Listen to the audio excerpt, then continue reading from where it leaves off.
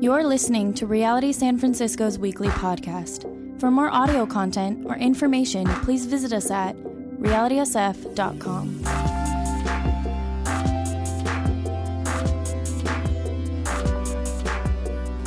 Thanks, Dave. It's great to see you guys. It's good to be here. Like Dave said, I am new to the Reality family.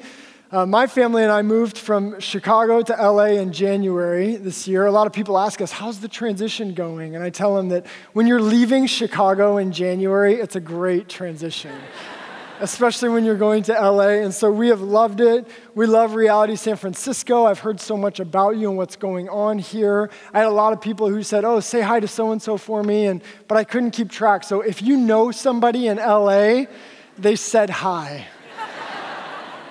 But I am really glad to be here. And as I said, we love Reality San Francisco. We are learning to love the city of San Francisco vicariously through you. I'm excited to bring the word. So open up your Bibles to Luke 18. I'm going to be reading Luke 18, 9 through 14, and then I'll pray. Speaking of Jesus, it says, he also told this parable to some who trusted in themselves that they were righteous and treated others with contempt. Two men went up into the temple to pray, one a Pharisee and the other a tax collector. The Pharisee, standing by himself, prayed thus, God, I thank you that I am not like other men, extortioners, unjust, adulterers, or even like this tax collector. I fast twice a week, I give tithes of all that I get. But the tax collector, standing far off, would not even lift his eyes up to heaven, but beat his breast, saying, God, be merciful to me, a sinner. I tell you, this man went down to his house justified rather than the other. For everyone who exalts himself will be humbled, but the one who humbles himself will be exalted. Let's pray. God, we ask that you would give us clarity, that we might understand your word, and that you would give us courage, that we might obey your word. Lord, we gather this morning as a people who are longing for approval. We are longing to be declared righteous. Lord, we ask that you would show us through your word, that we have that through your Son, Jesus Christ. And it's in his name that we pray. Amen. Religion makes people do silly things. Now, I won't judge others on this, but I have plenty of material from my own life. You see, when you grow up in the church, you learn that there's a certain way of talking and acting that makes you acceptable. So we do things like you start using replacement swear words like son of a biscuit or mother, father. And we even learn this whole code of language where you start saying certain things that don't make sense outside of a church context, so that I could say things like, I'm just really in a dry season right now.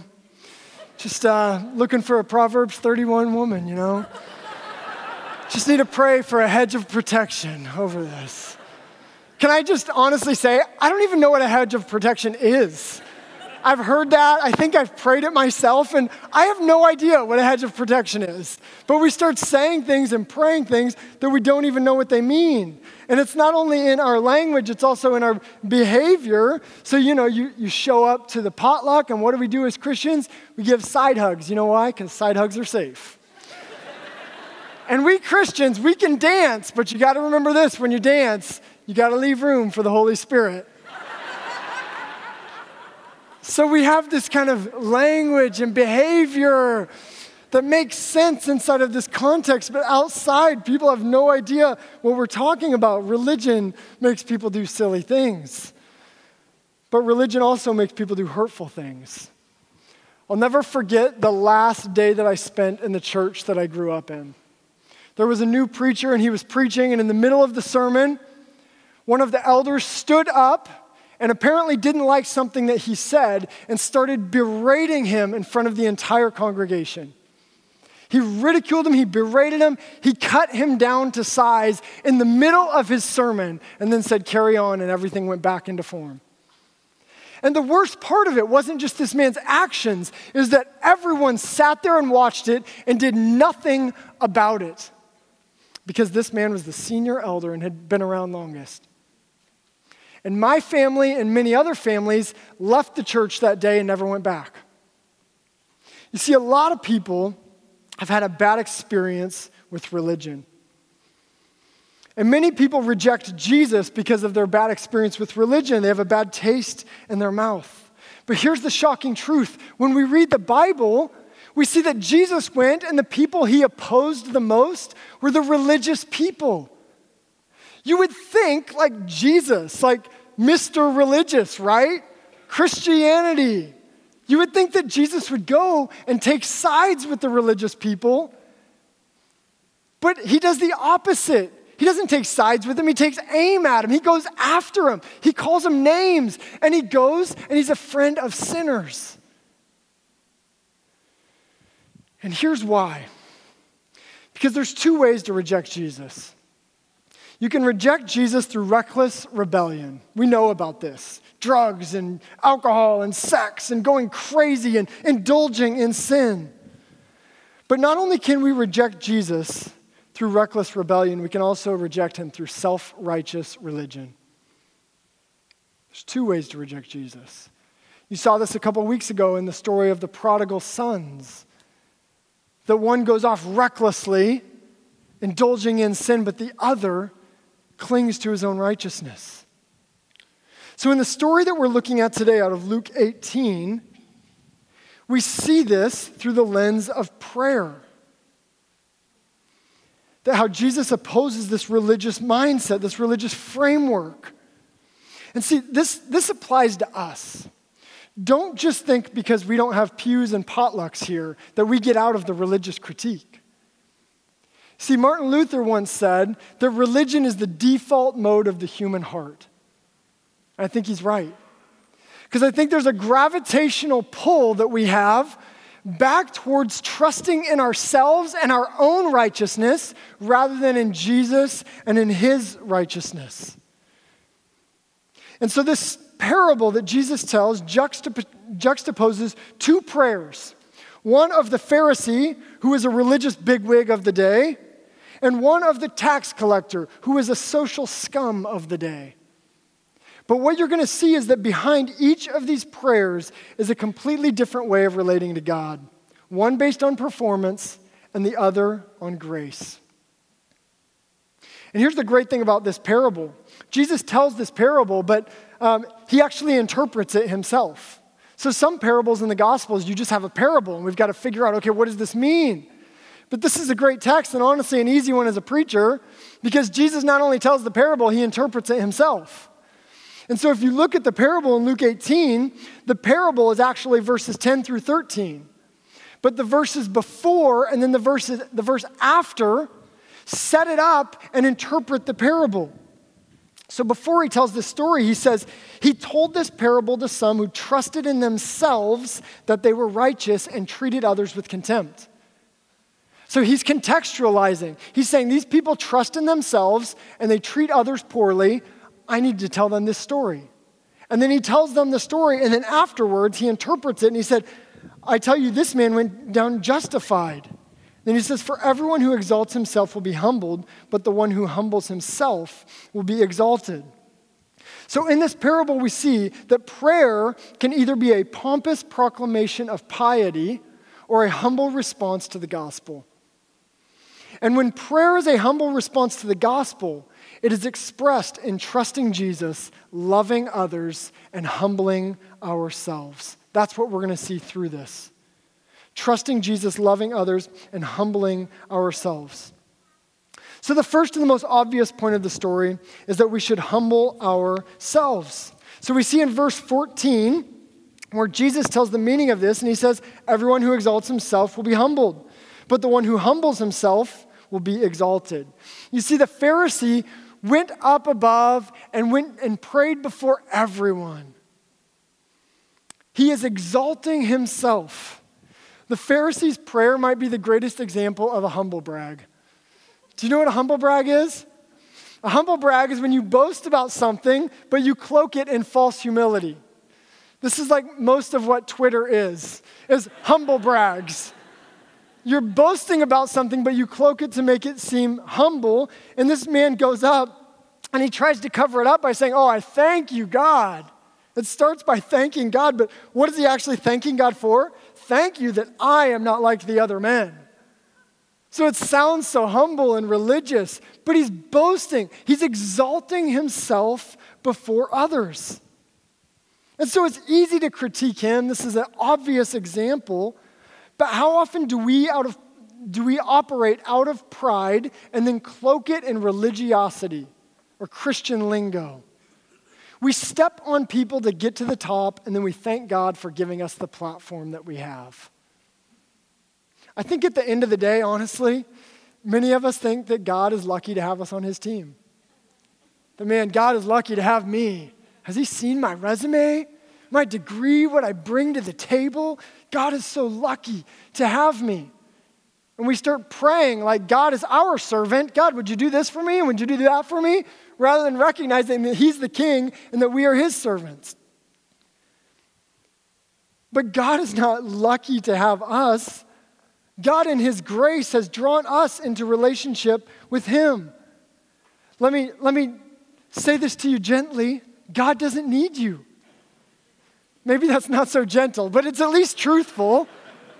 So loving. But think about this.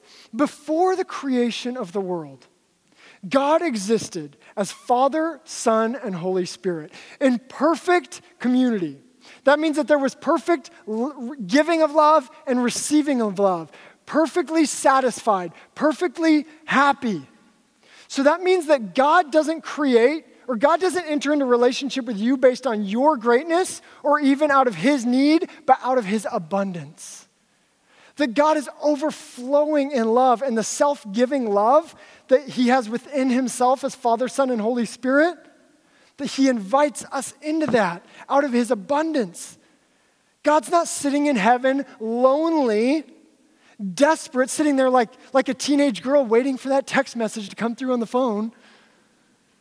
God is perfectly satisfied in himself. He doesn't need us. He has drawn us in graciously. The English pastor William Temple once said, "The only thing we contribute to our salvation is the sin which makes it necessary." God doesn't need us. We need God. We need him. And being honest with ourselves, that's humility. Humbling yourself doesn't mean kicking yourself and beating yourself up. It means being honest with who you are before God and recognizing your need for him. Practically, this means everything. Because see, Jesus says, don't exalt yourself. He says, humble yourself. But this is what we do in life. We spend a lifetime exalting ourselves. I mean, isn't this what career is? Many of you have moved to the big city to make a name for yourself, to build your kingdom. And you are passionate about it. You do what you can do to get your name out there, to build your own little kingdom. But the grace of God flips all that upside down, where we see that we were made not to make much of our own name, but to make much of the name of Jesus. And not to build our own little kingdom, but to live for his. And so Jesus flips this and says we're not supposed to exalt ourselves, we're supposed to humble ourselves. We need to recognize our need for God's grace. See, every one of us will have a point in life when you hit the wall and you realize, I can't do it. And that's when a moment of defeat can turn into a moment of surrender, because Jesus has done it on our behalf. We need humility to know that apart from Christ, we can do nothing. And we need the confidence that through Christ, we can do all things. And this has radical implications for prayer, because prayer doesn't even make sense apart from humility. Of why would you pray if you don't think you need God? But see, here's the thing. If your prayer is not rooted in humility, then it would ultimately be an expression of piety. Here's what I mean by that. If you're not praying out of your need for God, then you're using prayer as a way to look religious or to tack it on to one more thing. Oh, I'm a person who prays. I'm well-rounded. I'm holistic. If you're not praying out of humility, out of your need for God, then you will be using prayer ultimately for your own self-righteousness. Listen to this, church. A life of prayer grows in the soil of this truth. Apart from God, we can do nothing. Do you recognize that need in your life? And can you humbly say before God, God, be merciful to me, a sinner. That's what this tax collector recognized, his lowliness and his need for God. And so we are called to humble ourselves. But the irony of this is that humility is actually a byproduct. So if you obsess on your own humility, it'll actually just make you more prideful, because then you're still thinking about yourself all the time. So to humble yourself, you need to fix your eyes on Jesus. And have an honest view of yourself, you need to have a grand vision of Christ and his glory, who he is and what he's done. And when you do that, when you realize how big God is, then you stop obsessing with yourself and you see how small you are in light of how big that he is. So we've seen that we should humble ourselves, but Jesus also tells this story so that we would love others. So think about the way that this parable is set up. Luke tells us that Jesus told this parable to some who trusted in themselves because they were righteous, that's the first thing, and treated others with contempt. So let's look at those in reverse order. These Pharisees were treating others with contempt. Now here's the question. Why use a parable about prayer to address wrong action? It's interesting. If Jesus is concerned with the way the Pharisees are treating others, why would he tell a parable about prayer? Why not tell a parable about treating others well?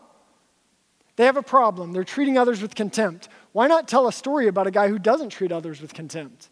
Instead, Jesus tells a parable about prayer. Perhaps it's because Jesus is showing us that prayer does not detract from, but actually catapults us into loving others.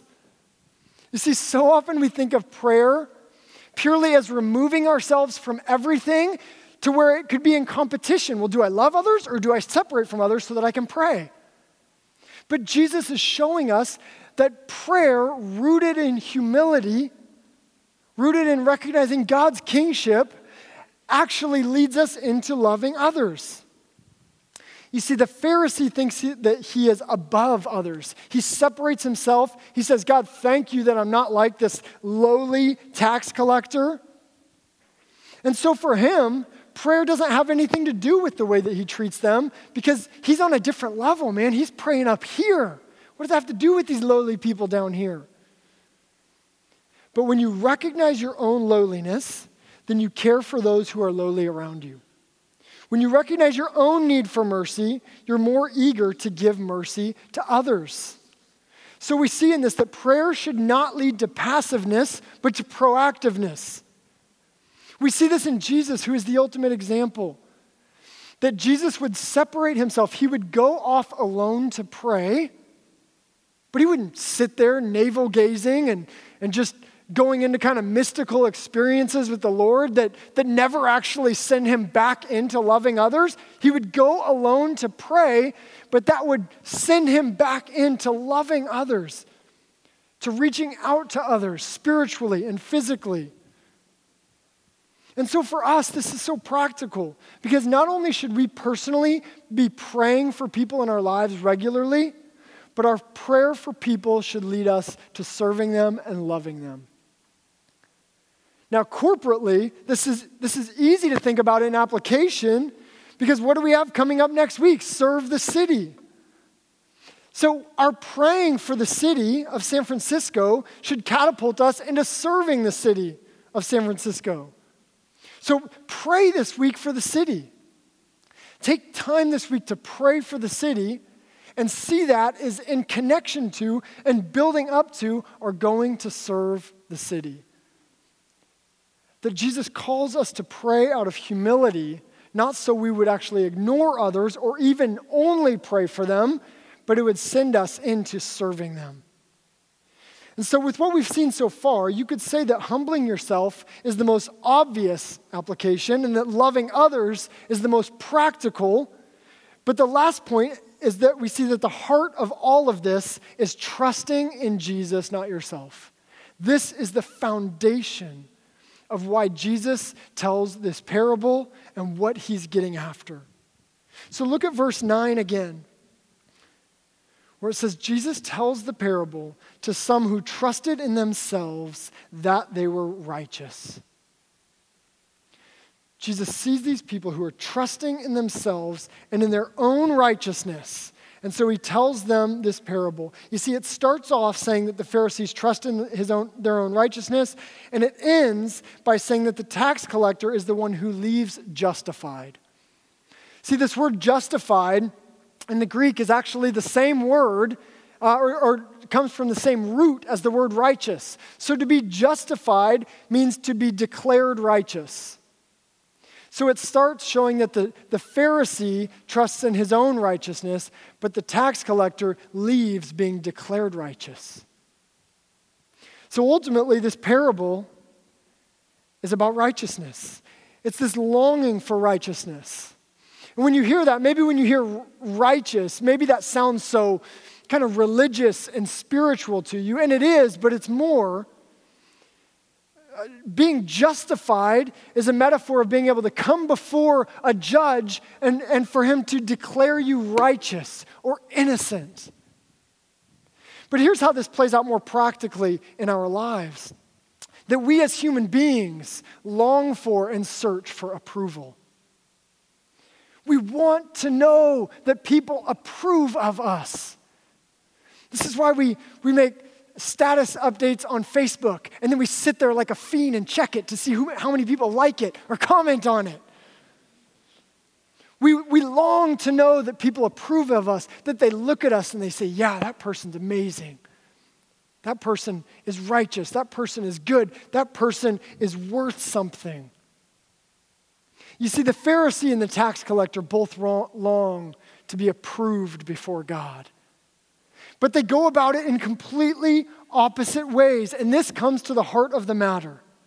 That the two different ways of praying express two radically different frameworks. One based on religious performance and one based on God's grace. This is the story of self-righteous religion versus the gospel of Jesus Christ. Self-righteousness through a religious framework is all about trusting in my own righteousness. The gospel is the good news of what Jesus has done and that we have his righteousness through faith. You see, religion is good advice about what you should do. The gospel is good news about what God has done in Christ. Religion seeks change through behavior modification without heart transformation. The gospel is about receiving a new heart that produces a new life. Religion always motivates by guilt. This is what you should do.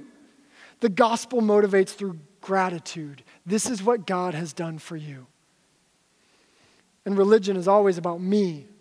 The gospel is always about Jesus. This is what we see in this story. When the Pharisee prays, listen to how self-centered it is. God, I thank you that I am not like other men. I fast twice a week. I give tithes of all that I get. He's looking at himself and using God. This is the difference. In religion, we use God to get to something else. Whether it's reputation, whether it's success, however you want to define it, whether it's health or wealth or prosperity, we're using God to get to something else. But according to the gospel, God himself is the treasure. The greatest good of the gospel is not all the things that God gives us, but that we get God himself. And so the danger of religiosity is that we can get sucked into pursuing all the things that Jesus talked about, all the while missing out on Jesus himself. You see, Jesus not only died for the forgiveness of our sins, but he rose from the dead that we might know him. We're not just talking about a guy who lived 2,000 years ago. We're talking about the one who is the mediator to God, who is alive today. Jesus rose from the dead and we can know him. On Easter Sunday this year, I sent this guy a text message and I said, Jesus is alive. And that means not only can we know about him, but we can actually know him. But when I sent the text message, autocorrect did its work and changed him, H-I-M, to Jim, J-I-M. So what the text message said to this guy was, not only can we know about him, but we can actually know Jim. And I can just see this guy receiving the text message right when I think I have Christianity figured out. Who is Jim? Oh no. But let me be very simple and clear to you. It's about Jesus.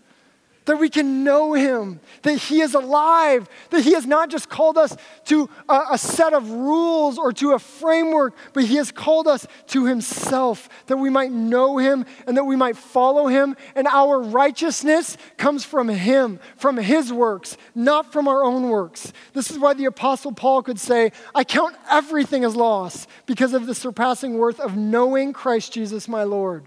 For his sake, I have suffered the loss of all things and count them as rubbish in order that I may gain Christ and be found in him. Now listen to this.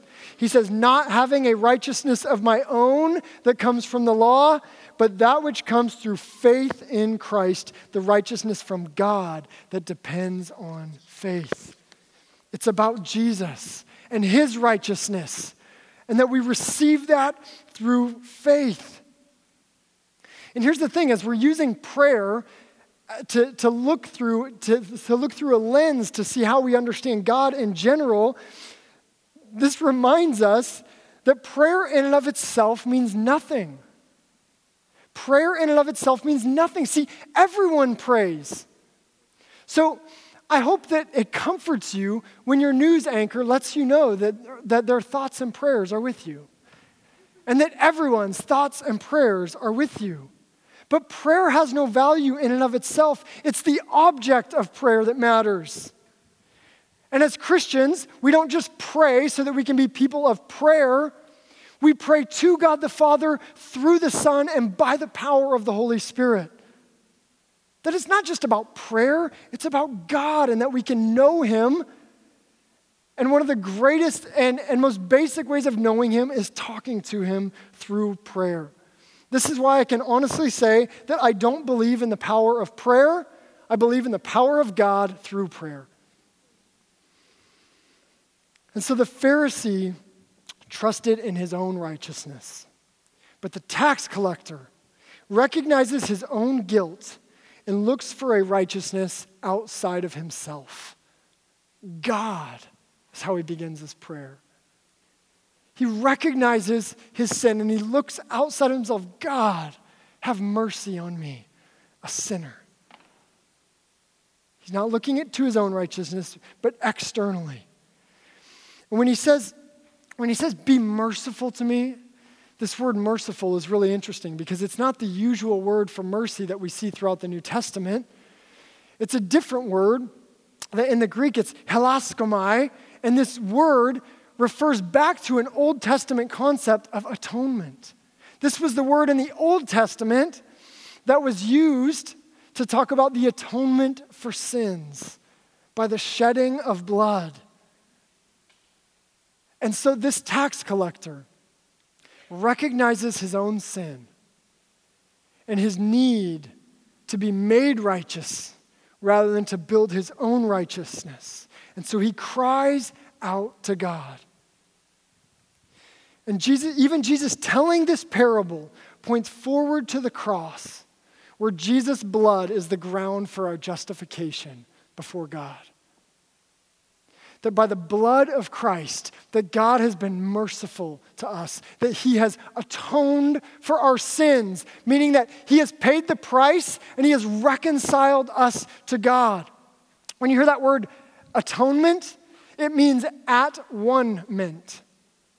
So sin has separated us from God where we are not at one, but through the death and resurrection of Christ, we are made one. We are reconciled to God by what Christ has done. This is the great exchange. That Jesus has taken our sins. That as we come before him and we say, God, be merciful to me, a sinner. That he takes our sins onto himself. That he pays the penalty for those sins by dying in our place on the cross. bearing the wrath of God that we should have received as people who were in rebellion against God. But it doesn't stop there. He doesn't just forgive us of our sins and give us a clean slate.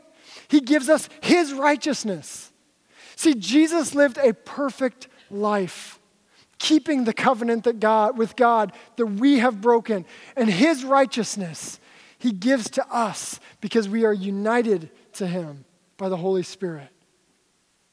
And so he takes our sins and we receive his righteousness. But this justification comes through faith. It's for those who trust in Jesus, not for those who use religion as a way of resisting the grace of God, but who come before God as this tax collector did and said, Lord, be merciful to me, a sinner. And Jesus answers that with the cross of taking our sins and giving us his righteousness. See, I get a lot of people coming to me, and I've studied theology a lot, and so I get a lot of people who come to me with questions and theology questions, and I've got an intellectual problem. And so we hash out these things, but honestly, most of the intellectual discussions that I have come down to this, that behind that, people want to be Lord of their lives. People don't want someone else to be Lord of their lives. And honestly, we trust ourselves more than we would trust someone else. So why would I surrender? Why would I give everything over to God when I want to be Lord of my life? But my question that I so often ask is, who is more trustworthy, you or Jesus? Who is more trustworthy? Is there anyone to trust in more than Jesus? The one who lived a perfect life, the one who loved selflessly. And as we talk about humility and humbling ourselves, remembering that Jesus is the ultimate example, the one who humbled himself even to death on a cross. So may we trust in Jesus, not in ourselves. May our longing for approval be satisfied in recognizing that God approves of us in Christ. And so in Romans 8, it says that, therefore there is now no condemnation for those who are in Christ Jesus. That if we are in Christ, if you trust Jesus as your Savior, that you are not under the condemnation of God, but you are under the approval of God. That God looks to you and says, this is my child whom I love. With him or her I am well pleased. If you're not a Christian, who are you trusting in? And can you honestly say that they or you is more trustworthy than Jesus? Trust in Jesus. If you are a Christian, I want to remind you of what you already have in Christ. I went to a conference several years ago and I came back and I had a terrible time at the conference. And I told my wife, I said, I have a comparison problem. And I do this. I go and I compare myself to other people, and then I start beating myself up. I'm not as good as them. I'm not like them. And so I told my wife I have a comparison problem. And my wife, being the great wife that she is, asks me good questions and prods me with her questions. And she says, well, why do you think you have a comparison problem? What's beneath that? And I said, well, these people go up at the conference and they speak, and everyone looks at them and they say, wow, that person's amazing. And I want people to look at me and say, wow, I'm amazing. And so what we realized in talking about this and my wife asking questions is that I don't have a comparison problem, I have a gospel problem. And here's what I mean by that. That the gospel declares that the God of the universe looks at me and says, this is my child whom I love. I approve of you in Christ. That he sees the righteousness of Jesus in me, and he loves me, and he accepts me, and he has taken me in as his child. And so here I am, looking all over the world for approval when I already have all the approval that I need in Jesus Christ. So Christian, stop looking to the world for the things that you already have in Christ. Our search for approval is over because in Christ God approves of us, and that is good news. Trust in Jesus. Give up on your own righteousness and trust in Jesus for his righteousness and receive that as grace from God. Our prayers should be marked by humbling ourselves, loving others, and trusting in Jesus. But ultimately, the way we pray shows that our relationship with God is not based on our performance, but on his grace. That is why we can trust in Jesus. Let's pray together now. Lord Jesus, have mercy on us, sinners. Lord, we bring nothing to the equation but our own sin. As it says in the book of Isaiah, even our righteous deeds are like filthy rags before you. And yet we rejoice with thanksgiving, for not only has Jesus lived a perfect life of righteousness, but he has taken our sins and given us his righteousness. Lord, increase our faith that we might trust Jesus, that we might love others, that we would humble ourselves. We ask this in Jesus' name. Amen.